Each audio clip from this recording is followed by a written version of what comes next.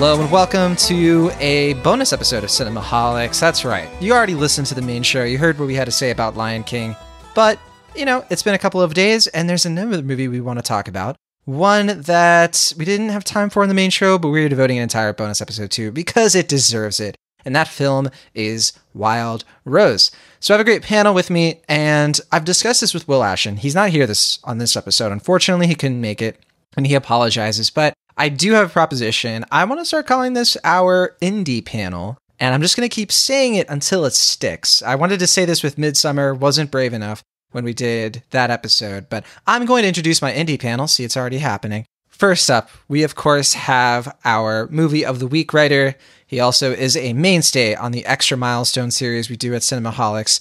It is, of course, Cinemaholics writer Sam Noland. Good afternoon, evening, morning, or night, whatever time it happens to be, listener. It is I, Sam, here on Cinemaholics yet again. And, of course, she is one of our Cinemaholics writers focusing on streaming, but we don't put her in a box because one day she's going to be a country music star. It is, of course, Julia Tatey. Hi, all of that is true except for the country music part, but just go with it. Which is why I wanted to say it. I wanted you to say at the offset, look, you're not that into country music, correct? I'm not. I have family members who lived in West Virginia for a time, so driving down there to visit them was a lot of country music a lot of the time, and I just never really got into it. It's not my jam, but that doesn't mean it can't be anyone else's. I'm just really not into it, but I did love Wild Rose, so can't wait to get into that. That was one of the first things you told me too, because when we were first, you saw the movie before I did, and you were kind of like, I don't even like country music, and I really liked it. So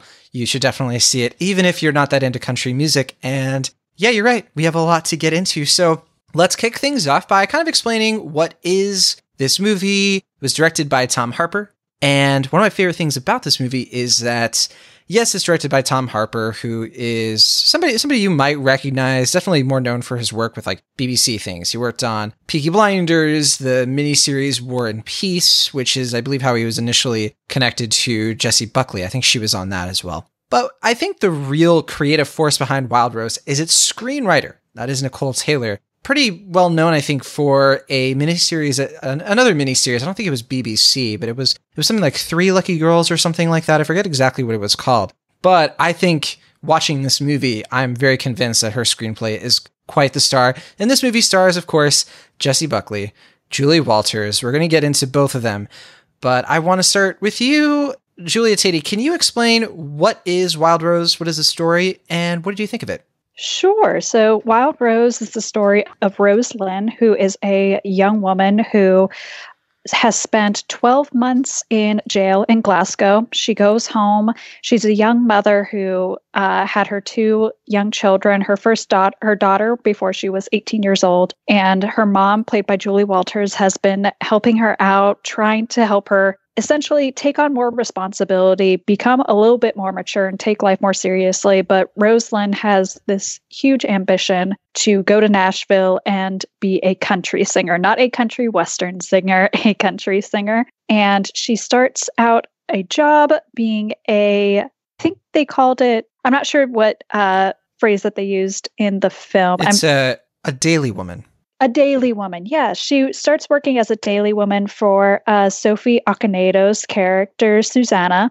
And through that relationship, she kind of builds up her self-esteem a little bit and really starts to take this ambition of hers seriously. And from there, it's about her just kind of discovering more about herself and what it means to make her dreams come true, essentially. Yeah, I think the way that I described this to somebody recently was, it's that part of Star is Born, except it's the deleted scene that happens before she gets famous. It's like kind of exploring the actual difficulties of trying to become a star and the uncertainty of it, how difficult the reality of it really is. It's kind of more of a grounded drama in that sense, and it doesn't glamorize in any way, I think, stardom or that entire journey. Right, definitely. Totally agree with that. This might be my favorite film of the year so far. I really, really loved it. It's the first film that I've seen this year where I was an absolute mess crying in the theater. Like you said, Nicole Taylor, who wrote the screenplay for the film, gives so much credit to her for really creating these intimate moments between Rosalind and her mother. Julie Walters and Jessie Buckley are both so good. And I'm so glad that Jessie Buckley is being given this kind of star-turning role. She was in Beast, which came out in 2017, I believe. And she was excellent in that. But I'm really excited for more people to start paying attention to her and her immense talent. This past year, she was also in HBO's miniseries Chernobyl. She has been added to the ensemble cast of the next season of the anthology series on FX, Fargo. So she's really skyrocketing right now. And I think that a lot of people should be paying attention to her. She is the breakout star by far. My first introduction to her was definitely through Chernobyl. And I remember we talked about that show before, not actually on Cinemaholics specifically. I don't think we talked about Jessie Buckley much, but I know in plenty of conversations I've had with people about that show, I've brought up Jessie Buckley, get used to that name. You're going to hear it so many more times in the coming years. She's a star who is rising. And I think she was first introduced to people through BBC, one of their shows, like one of their talent shows, I Do Anything. And she plays second. And she was started out as an Irish singer. Now she's kind of both. She's an Irish singer. She's also an actress. And I believe she kind of helped out with these songs. But we'll get into the music in a second. Sam Noland, I got to know, what did you think of Wild Rose? Oh, Wild Rose is an utter delight. I think it's by far one of my favorite movies of the year. It's one of the greatest character arcs I've seen in a long, long time. The kind that only, or maybe not only, but the kind that indie movies tend to possess more often than not, that are just so satisfying and so personal and relatable and real, and all those things we want from a great character, a great classic, memorable, endearing person that we love to, that we want to see succeed. And I think this is definitely one of the better things I've seen this year, regardless of medium. I'm on the same page. Yes, we all really like Wild Rose. One of my favorites of the year so far, too. And when we say that, when we're like, hey, everyone, this is a song that all of us are really liking, I want to get into that a little bit. I want to get into why this movie is so effective. I can talk about it a little bit in terms of the music. And I have to echo you, Julia. So I grew up in Virginia, rural Virginia, right? So not DC. I grew up in like the close to the line where you get to North Carolina. I've been around country music my entire life. Even in California, country music is a big deal. Depends on where you go. And I've always had an affinity for it. It always reminds me of home. You can imagine how much of a blubbering mess I was when a certain song about home, Wizard of Oz, is its way into this movie.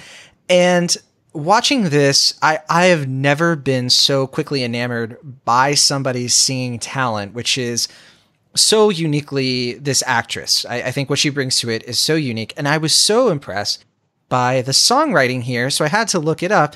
And wouldn't you know it? I'm curious if either of you have looked into this or know this, but the person who wrote the songs, or at least co-wrote the main one and worked on the music in general, was Mary Steenburgen, the actress. No way. That's right. Oh, that's...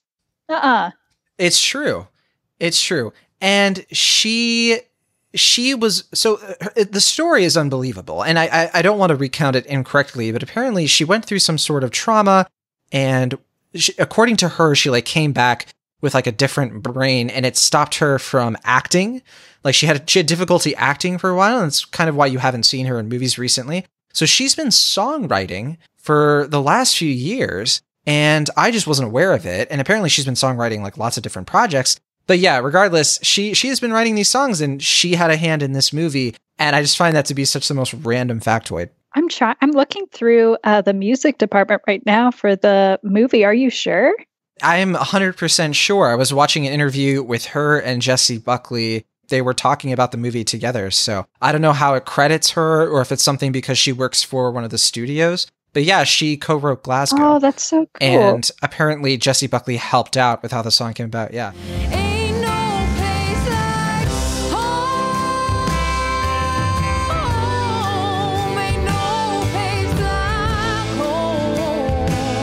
So unless they were lying in the interview, which I doubt is the case, yeah.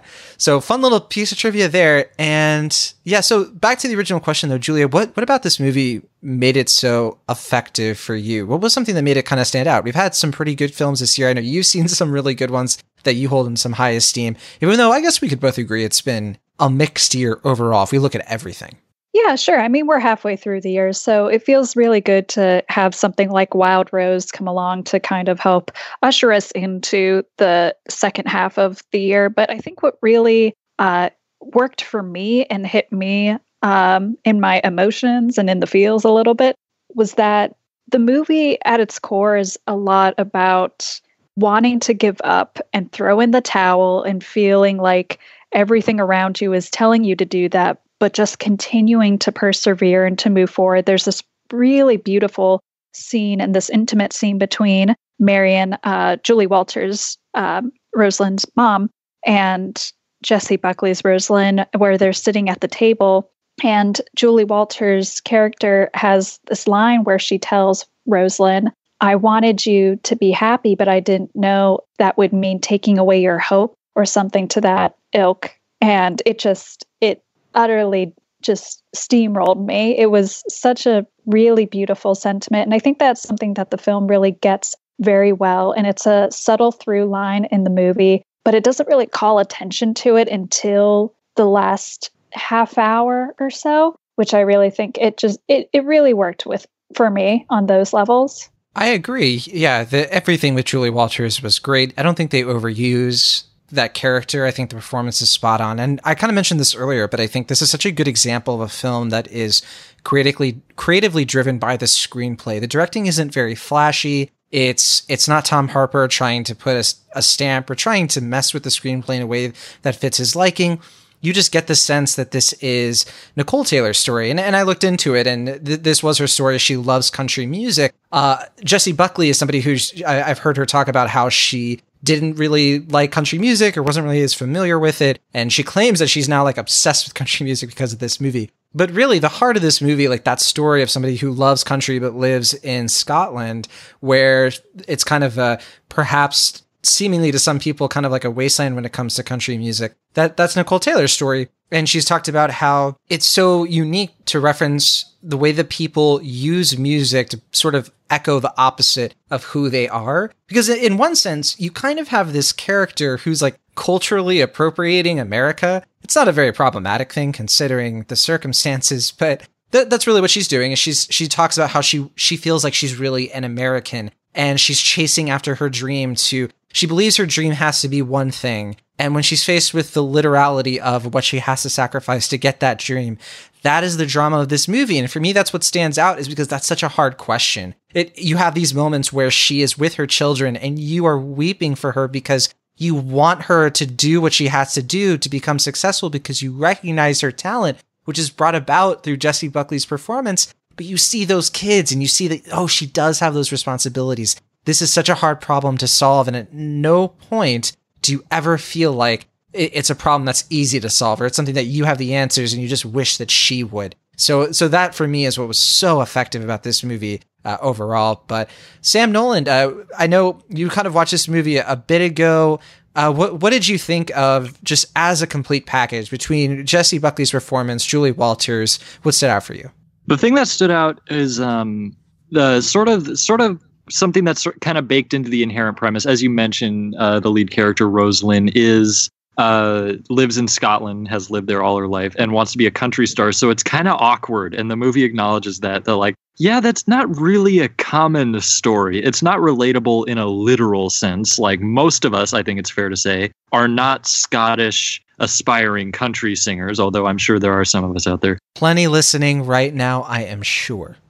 Yes, if you're listening, you know what to do. But it's more of a general metaphor, I think, for someone who wants to, who has a dream that's sort of outside of the realm of plausibility, I'll call it. It's kind of like a movie that has, for no particular reason, I've seen pop up like all over the place. It's just in the past week, and I'm not sure why, but it's a great one, so it's worth going back to, is Ratatouille. It's very similar. how it's like a rat who wants to be a chef. Now, I'm not comparing Jessie Buckley to a rat, so don't take that the wrong way. I was about to take it the wrong way, and I would have kicked you off of Cinemaholics for good if that had been the case. And I would have kicked myself back on because I did nothing wrong, John. But yeah, so it's kind of that similar thing of wanting to succeed in something that maybe you're not, air quote, meant to succeed in, which of course is completely irrational. But I think the reason that I use the word journey very specifically with this movie is something that you sort of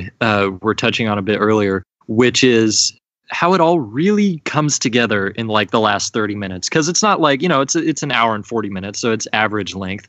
But the first like hour or so much is going on. Like so many moves are being made. So many just huge attempts at success are being made. And I think that that's a very relatable thing, how when you're just starting to set out on the journey of your life, so to speak, every little thing is a huge deal, no matter how incidental it might seem to somebody on the outside. When you look at the general plot of this movie, if you were to just read it, without the melodrama, without the emotion, without the brilliant execution of it all, it would seem like, well, that's it. That's all that happened. It doesn't amount to something enormous in the way that other movies have in the past. I think somebody brought up A Star Is Born, which I think is a good example. It's actually rather intimate, and I think the fact that it remains at that intimate level the entire time makes the lows that much lower, which permeate throughout most of the movie, and the highs are so high that it's amazing. And I heard audible weeping in the theater, which is always a treat, and I'll be damned if I wasn't one of them. I think you'll cry tears of joy and sadness within 5 seconds in this movie, and I think that's a Yeah. hell of an accomplishment. And I think it's so rewarding to watch, and that it remains just so affectionate throughout all of it, that it never loses steam, both narratively, emotionally, whatever, is an accomplishment. And I could see myself seeing this many more times. I almost did tonight, but I couldn't because of reasons that frustrated me. Yeah, I want to see it again as well. This movie, it has a story structure and a rhythm that I do think is going to throw people off in some ways, hopefully for the better. And for me, it was for the better. This is a movie that kept surprising me.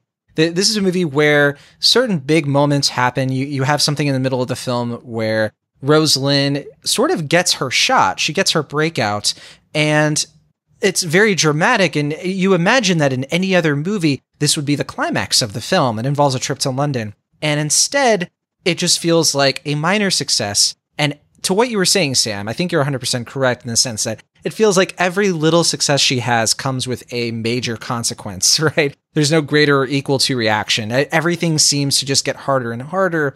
And what I appreciated about the way this character is written is that it does put a spotlight on how the path to success is so seemingly impossible when you just don't have the privileges that so many other people have.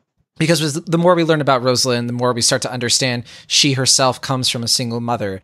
She, as somebody who's a former convict, it's harder for her to get a job. She can't play her gigs at night. She can't do all of the things that if her circumstances were better, some of them out of her control, some of them in her control, she is a flawed character, then she would be successful overnight. And I love that we're getting a movie that sort of sidesteps all of that.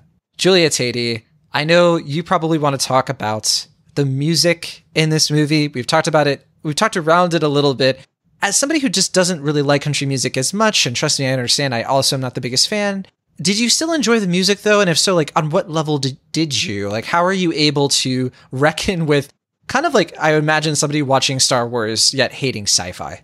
Yeah, as I said, I'm not the biggest country music fan. Not a lot of the music works for me, but watching Wild Rose, I think having the added performance of Jessie Buckley and actually seeing her sing, whether it's on the stage in the Opry or it's even when she's doing that video recording at the beginning, all of that works for me simply because I'm so involved in her performance. And it's just she's so hypnotic in this movie. You can't look away from her, and has such verve and command of presence and her singing. And she has so much talent. That's the thing, is that she's so good at singing and acting on top of all of that. She's got it all. She's got it all. She's I wouldn't be surprised if she's a triple threat, honestly. And to have all of that working at the same time and seeing it on screen, those were the moments that worked for me. There were transitional songs that they played outside of the diegetic space of the film. And, those weren't as memorable moments for me. Those weren't moments where I got choked up the most. But anytime Jessie Buckley was on screen as Rose Lynn, just singing her heart out and really pouring herself into the music, it all worked for me. Yeah, I did mention this film isn't very flashy when it comes to directing, but I do want to put special attention on one scene that I think Tom Harper really loved putting together, which is the scene where she is vacuuming and it turns into a performance. That was just such a joyful thing watching that unfold. And so fun. This is one of those movies where you never quite know what's going to happen in the next scene. And I do appreciate that. It does play to something that I could see as maybe a flaw or a tipping point for some viewers. And that is the fact that there are a lot of endings or at least scenes that feel like endings in this movie. Fortunately, I do think it's a movie that nails the landing because it does have the best version of all of those endings. But I did find myself wondering, are they going to end this movie ever? And at the same time, I was loving everything that was happening. So without giving anything away, did the ending work for you, Sam, on that level? Like, do you feel like this film had a very good structure in terms of its rising action, its climax? Like, do you think people will be able to follow it accurately and in a way that will be satisfying for them? Just from a plot standpoint, I think that they should have no problem following it. It's nothing terribly complicated. It's obviously they're complex characters and dramas and everything, but it's very coherent, and I admire that. I do think the ending was very well executed. There's something I love, and it's something that not a lot of movies can accomplish, but it's one that it could choose to end at several points, and it would be like perfectly acceptable from like maybe not from a quality standpoint.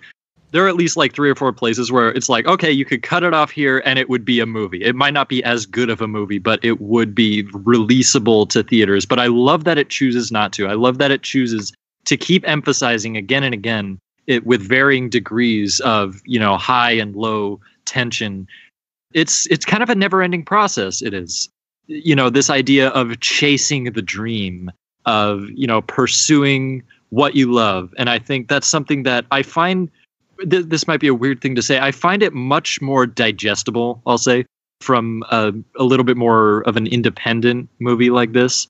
I can never fully buy it when a big, huge budget studio movie is telling me that I don't need money or something like that. I always feel like I'm being fed poison. So I like that I just love the fact that this movie feels very personal to its own identity as something a little bit more, modest, I'll say. That might not be the right word, but you know what I'm saying. It's scrappy. Yeah, that's a good word. It's not firing on as many cylinders as other movies that are in theaters right now that I don't need to name because you know what they are. But yeah, I think it's fascinating, and I think the ending they ultimately picked is brilliant, and you'll be downloading a certain song very quickly, I imagine. But it's also the most dramatically satisfying of all the various endings of the movie. And I think they made the right choice ending it where they did, and choosing not to end it at other places. I think the way, to your point about movie studios being like, we make tons of money, but you shouldn't care about it. The way I like to rationalize it, if I may, is it's easier with indie films, I think, is your point, or at least partly so. However, I would like to add that a lot of the time, the people who are writing these films and who are putting those messages into movies, yeah, they're being approved by the big studios. But at the same time, I always get the sense that it is the writer. It's the person who isn't exactly like the greatest, who isn't the richest person on earth, who isn't Quentin Tarantino in terms of like being paid tons of money to make movies. It is like that sort of scrappy underdog person, right? So that's my reaction. I don't know if it holds any weight, but I know for Nicole Taylor, I think that she I definitely got that authenticity, that you think is coming through in the way it does have some of a modest underdog quality tone to it. And this is as underdog as a movie gets, especially in the most effective way that they could have made it. Yeah, no, fair enough. I think it's a generalization I make. So there's a lot of moving pieces, but yeah, that was just sort of a little aside that I felt like I'd throw into this boiling stew of a movie. It's a generalization I generally agree with. So, very nice. All right, let's get into our final thoughts and wrap up what we think about Wild Rose. I think it's safe to say we are all big fans. We all recommend it, but let's use this as a moment to, if we miss anything or just want to call special attention to something in this film that hasn't been said already, and then give us your grade, of course. We'll start with you, Julia Tatey. Yeah, I mean, there's not really much else I have to add. It's just such a really good movie. It's really great. My final grade for it right now, still riding on this high, having seen it less than a week ago, is an A-. It's feel good. It's emotional. It has great performances. If you love country music, you'll really enjoy the music. And it's just a very good story to tell, I think, with a very fascinating character we don't get to see that often portrayed on screen. A young single mother who has gotten out of jail recently, trying to achieve this, what Sam said, this perceptively unrealistic dream. It's a really good movie. It's endlessly entertaining. And Jessie Buckley, remember that name, big time. Absolutely. And of course, Sam, where do you land on Wild Rose? Do you give it 2 enthusiastic thumbs up, or do you have more thumbs to give? I hope not. That would be news to me. But yes, all the thumbs I have, I give to this movie. Yeah, I think everything that you said and more. I think just about everything about this works. I love. By the way, in case you were wondering, I'm somewhat of a country fan, John. Thanks for asking. But yes, I think this movie it works on just about any level it can, and I love the ultimate message at the end with attempting not to give anything away. It's very aspirational as it relates to not only country music but to everything else. It's sort of like it's saying that a certain field of one's passion doesn't necessarily have to be tied to like a certain place or a certain background or anything. It's sort of like Thor Ragnarok. It's like, Asgard isn't a place, it's a people. It's the same kind of thing. And I think that's very inspirational. And I left the theater inspired many times over. And I think it's one of the top probably 3 or 4 favorite movies of the year for me. I give it a solid A-. I might even bump it up to an A the more I think about it. It's wild in the best way. I think it is wild that you brought up Thor Ragnarok in this bonus episode of Cinemaholics about Wild Rose, but I'm a fan. I'm glad you were able to squeeze it in. You know me, John. I do know you, and I do know that you like country music. I avoided that. I wanted to see if you would bring it up. Like, do you want to put that out there for people? And I'm glad you do. I hesitate too, because it gets an adverse reaction that really frustrates me. It gets a reaction of like, oh, you're one of them. I'm like, well, how would you feel if I reacted to something like that? Like, oh yeah, I like strawberry crepes. And I said, oh, you're one of them. Which Canadian? Okay. I don't know. Something like that. I like good country. I look at music the same way I do as movies. I don't separate based on like genre or whatever. If it's good, it's good. And I will judge it as such. My final thoughts. I just really love how this film really subverts what we usually see in movies about people on their way to fame. Your movies, like, how many have we gotten lately? Your Bohemian Rhapsodies, your Rocketmans, your Yesterday, your Star is Born. They all really get so quickly to the flashy glamour of becoming famous and having things figured out. But then there are always movies about how hard it is to be famous. And I like that, hey, here comes the movie that actually puts some focus and attention to what I think is the most interesting thing about all of those movies, which is the beginning of a career, if it even happens. And at no point in this movie do you know for sure that she's going to be successful. And we'll, of course, leave it in the air. You really will watch this movie, and it can end in a lot of different ways that aren't necessarily, they don't correlate exactly to all these movies we mentioned. But that's kind of the point. And I think that is what sticks out to me with this movie. There's just so much believability. There's so much realism with this drama of what you really have to give up in order to find your way, in order to get what you want as a person who, when things aren't just handed to you. And I think that's what makes the Rosalind character so memorable. It's what makes her so likable, despite being, in a lot of ways, unlikable and unsympathetic, a person who just doesn't seem to have a handle on how to be a good mother. And because of this performance and the way I think Nicole Taylor writes this character and the way that I think Tom Harper controls the direction, you just have the sinking of a masterful performance thanks to a masterful screenplay and a movie that ends up being pretty masterful, I think. There are no outright villains. I mean, there's just this is a movie where you just believe what these people are going through, where it's not like everyone's out to get her. There doesn't have to be somebody who comes along with motivations that don't make sense or they feel contrived. Yeah. It all just is sort of happening in the way that it probably would if this situation had actually happened or would happen right now. I like the fact that they don't feel the need to address the absence of a father figure for her children. It's just sort of it's just sort of a thing. It's irrelevant. Like it's not even a thing. Yeah. Wild Rose, that for me, it's an A- as well. I think it's a must watch, and I think almost everyone who sees it is going to get something pretty fantastic out of it. But what do you think of Wild Rose? Don't forget to let us know in the comments on this episode of Cinemaholics.com. What did you think of the movie? And if you're not sure whether or not to see it, we'll of course link to a trailer for the film since it's not playing in every theater or every region. And let us know what you think, and if you're excited to see this, hopefully when it hits streaming in the near future. And with that, we will see you all for the main show, Cinemaholics. Thanks for listening. And Julia, Sam, thanks for coming on and talk with me about one of my favorite movies of the year. Glad we could find time to do this. Julia, let people know, they want to know everything that you're up to. They want to follow you on the internet. How can they do so? Yeah, you can find me on Twitter at JLTET14.